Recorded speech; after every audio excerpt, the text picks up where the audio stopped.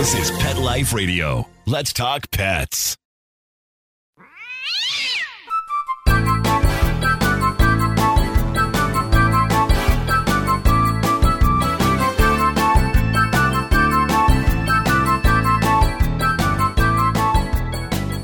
Hey there, cat lovers. Welcome to 9 Lives with Dr. Cat. I'm your host, Dr. Catherine Prim, and I'm a small animal veterinarian and cat lover extraordinaire. I'd like to start a new series that I think will be interesting and fun, and I want to call it The Psychology of the Cat. Now, I have a friend here with me, Dr. Lisa Radosta. She is a veterinary behaviorist and also a fear-free certified professional like I am. And she and I were talking about a lot of things about how people don't necessarily know what their cat is telling them through body language. And Dr. Radosta said, I could go on and on. So I invited her to come here with me on the show, and let's just talk about everything you ever wanted to know about the mystery that is your cat. So we'll be right back.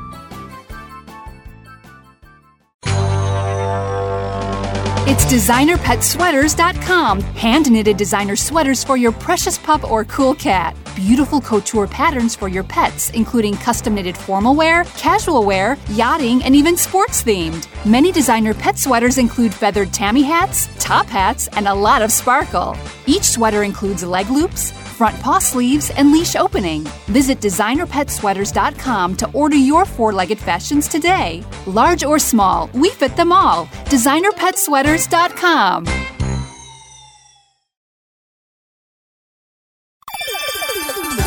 Let's Talk Pets on PetLifeRadio.com.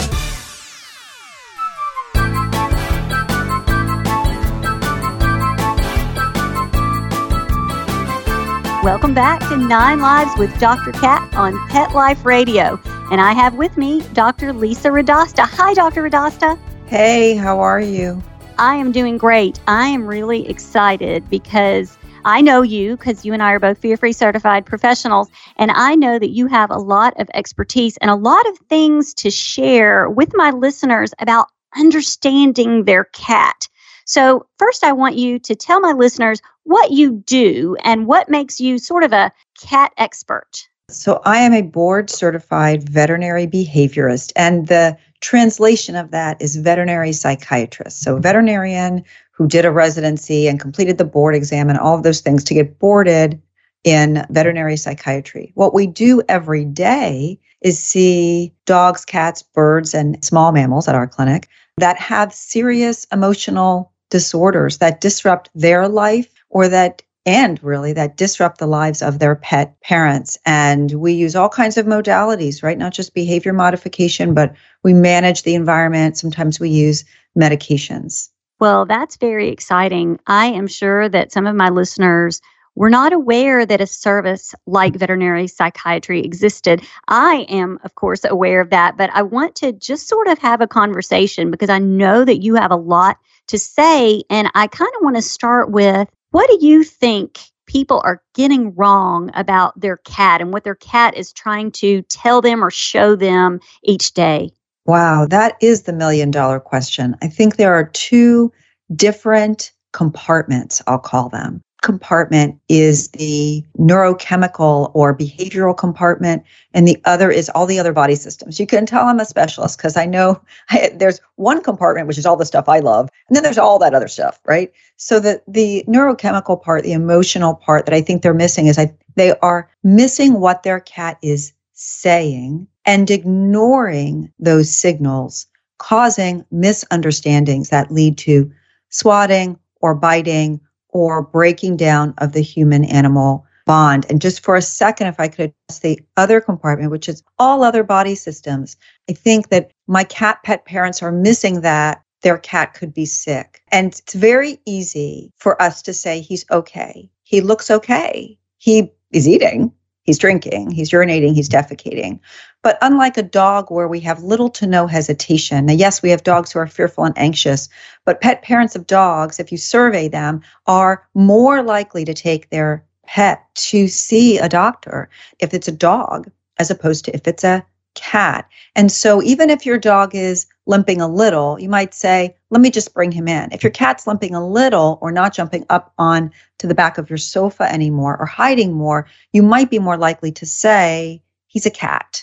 And you might not be as likely to bring him into the doctor's office because it's such an ordeal to bring him in. So there's the misconceptions about whether or not your pet is really well. And then there's the misconceptions about what is your cat saying to you and how can you be more respectful, because you already are loving. If you're listening to this podcast, you're loving to your cat. How can you be more respectful of your cat's voice so that you have an even deeper positive relationship?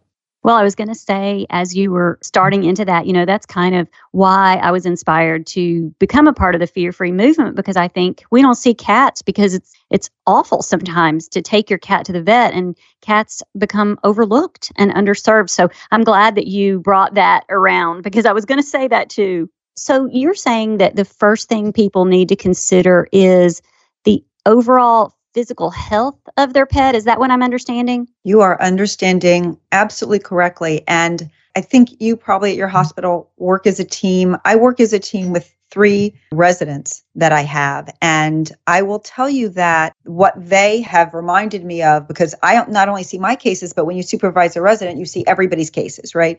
Is that so much of what cats are presented for is not neurochemical. It's not psychiatric. So they get through the referral system. They go to their primary, most of them. Then they come to see us. And yet we are sending them home back to go to their primary for a further workup. Pica, eating things that you're not supposed to, like whether it be a rug or plastic or chewing on wires. Those kitties need a GI workup. Defecating or urinating outside the litter box. Those kitties need an orthopedic workup.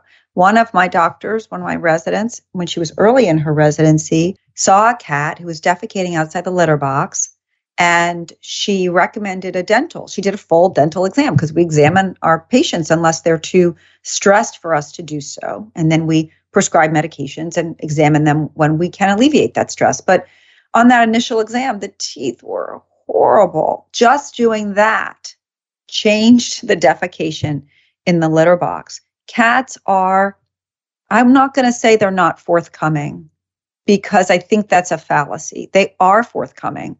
We're not listening to them.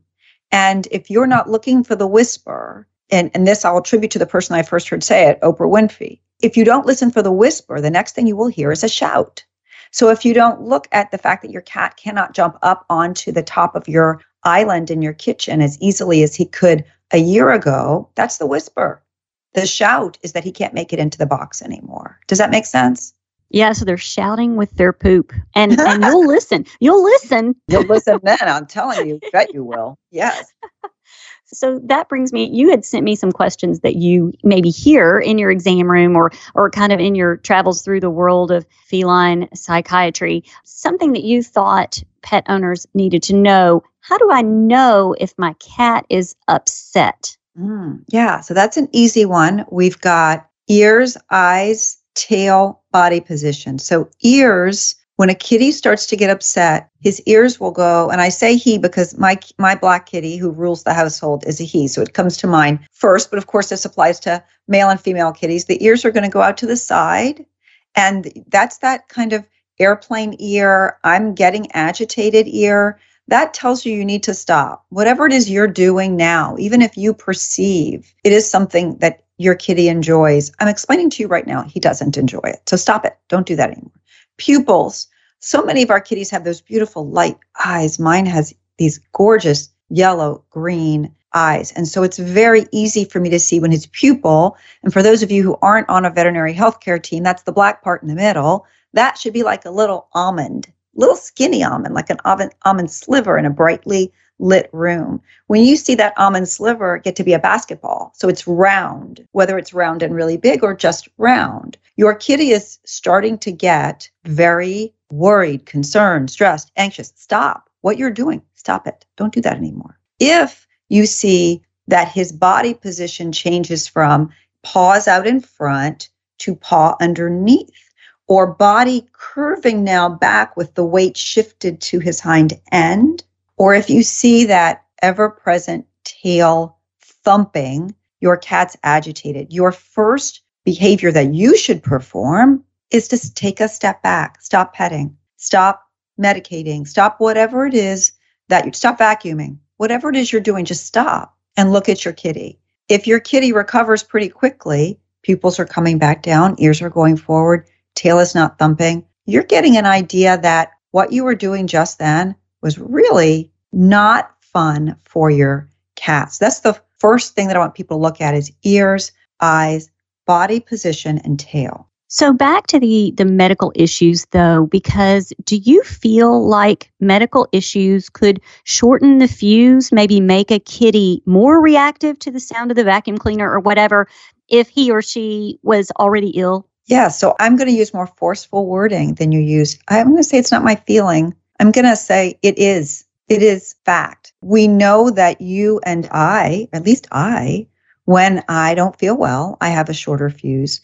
We know that when the body is under stress, which it will be with illness, whether that be a chronic illness like orthopedic disease or diabetes or whatever it is, the body's under stress. And that stress is not just a word, it is neurochemistry and it's neurohormones that are released in the body. So when that body's under stress, we know that that animal will have a lower tolerance for those other things that may irritate him. So that's absolutely true. And the animals that come into our clinics, we have 3 locations that come into any of our clinics, get a medical workup. They either come with it from their primary care or it's done here. Again, unless the pet's too stressed, then we medicate and get it done. But we do a really complete workup. And the things we find really are, I'm going to say pretty frequently, we find something that contributes to the health of the kitty. Yeah. Well, I find a lot of dental disease that is very, very painful, and that cannot be really understated because cats get really painful dental disease. And I've done shows about dental disease, but I want to throw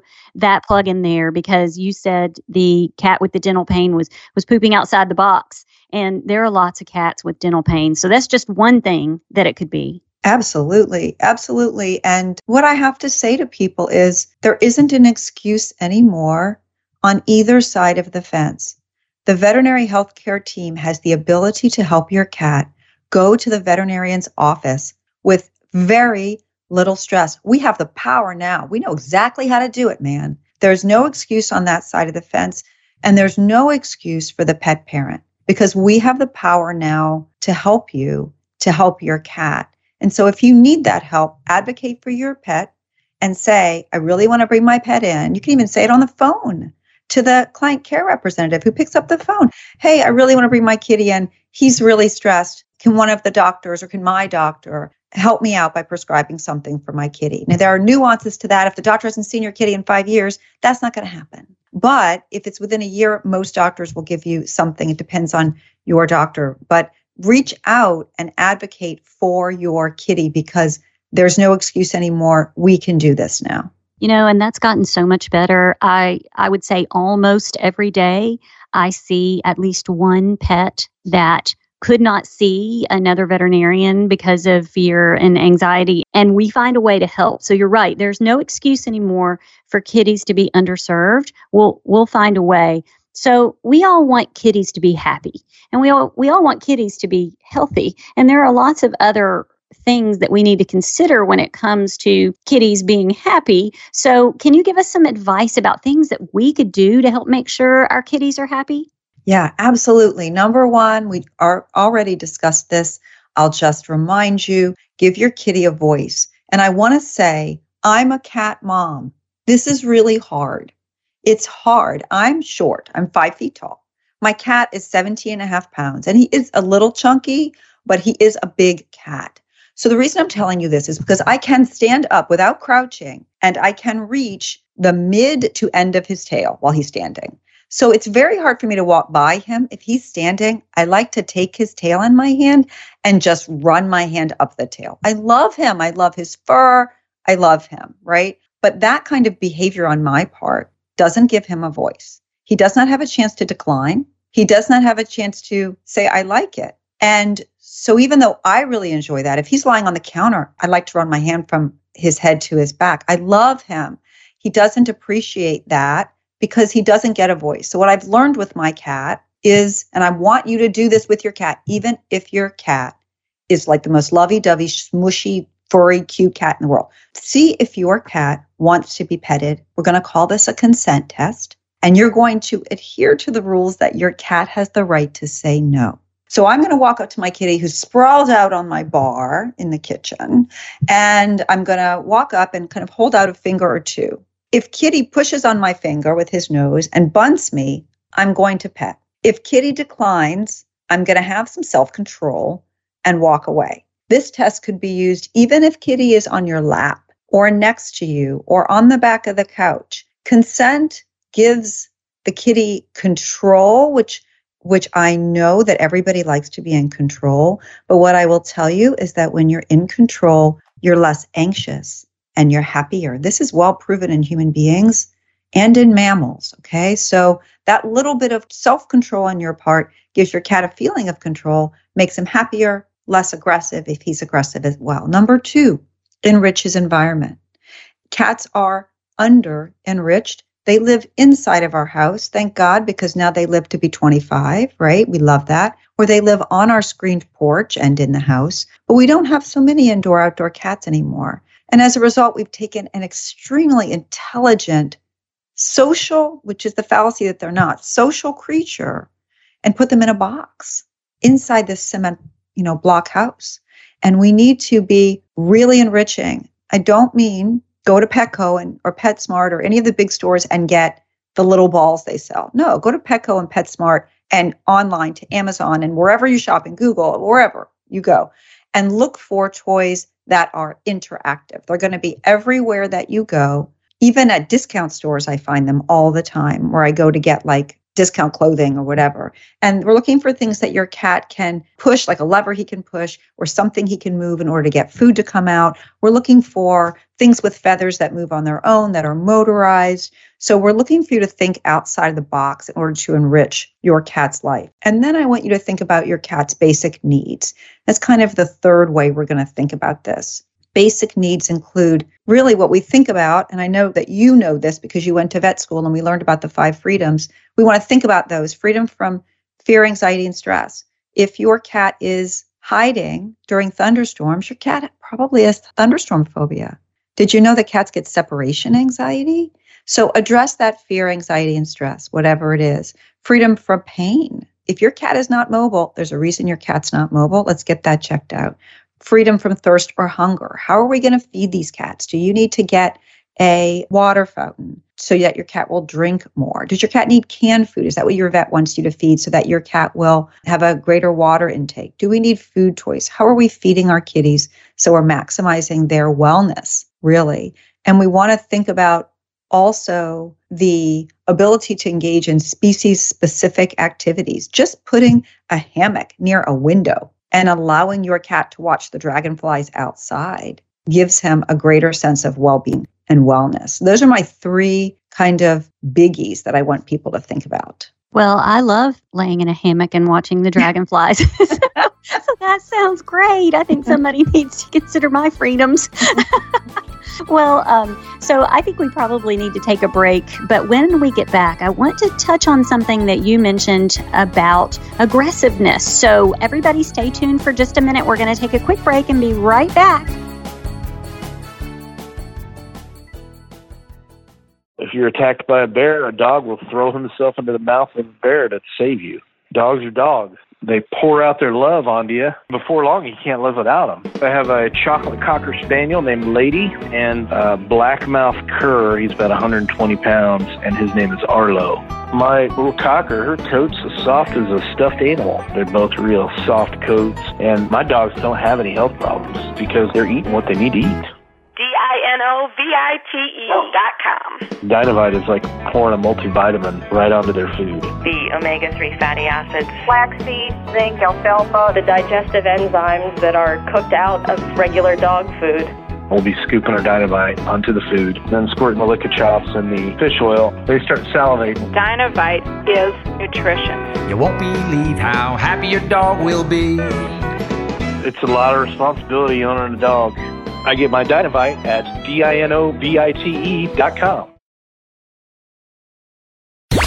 Let's talk pets. Let's talk pets on Pet Life Radio. Pet Life Radio. PetLifeRadio.com.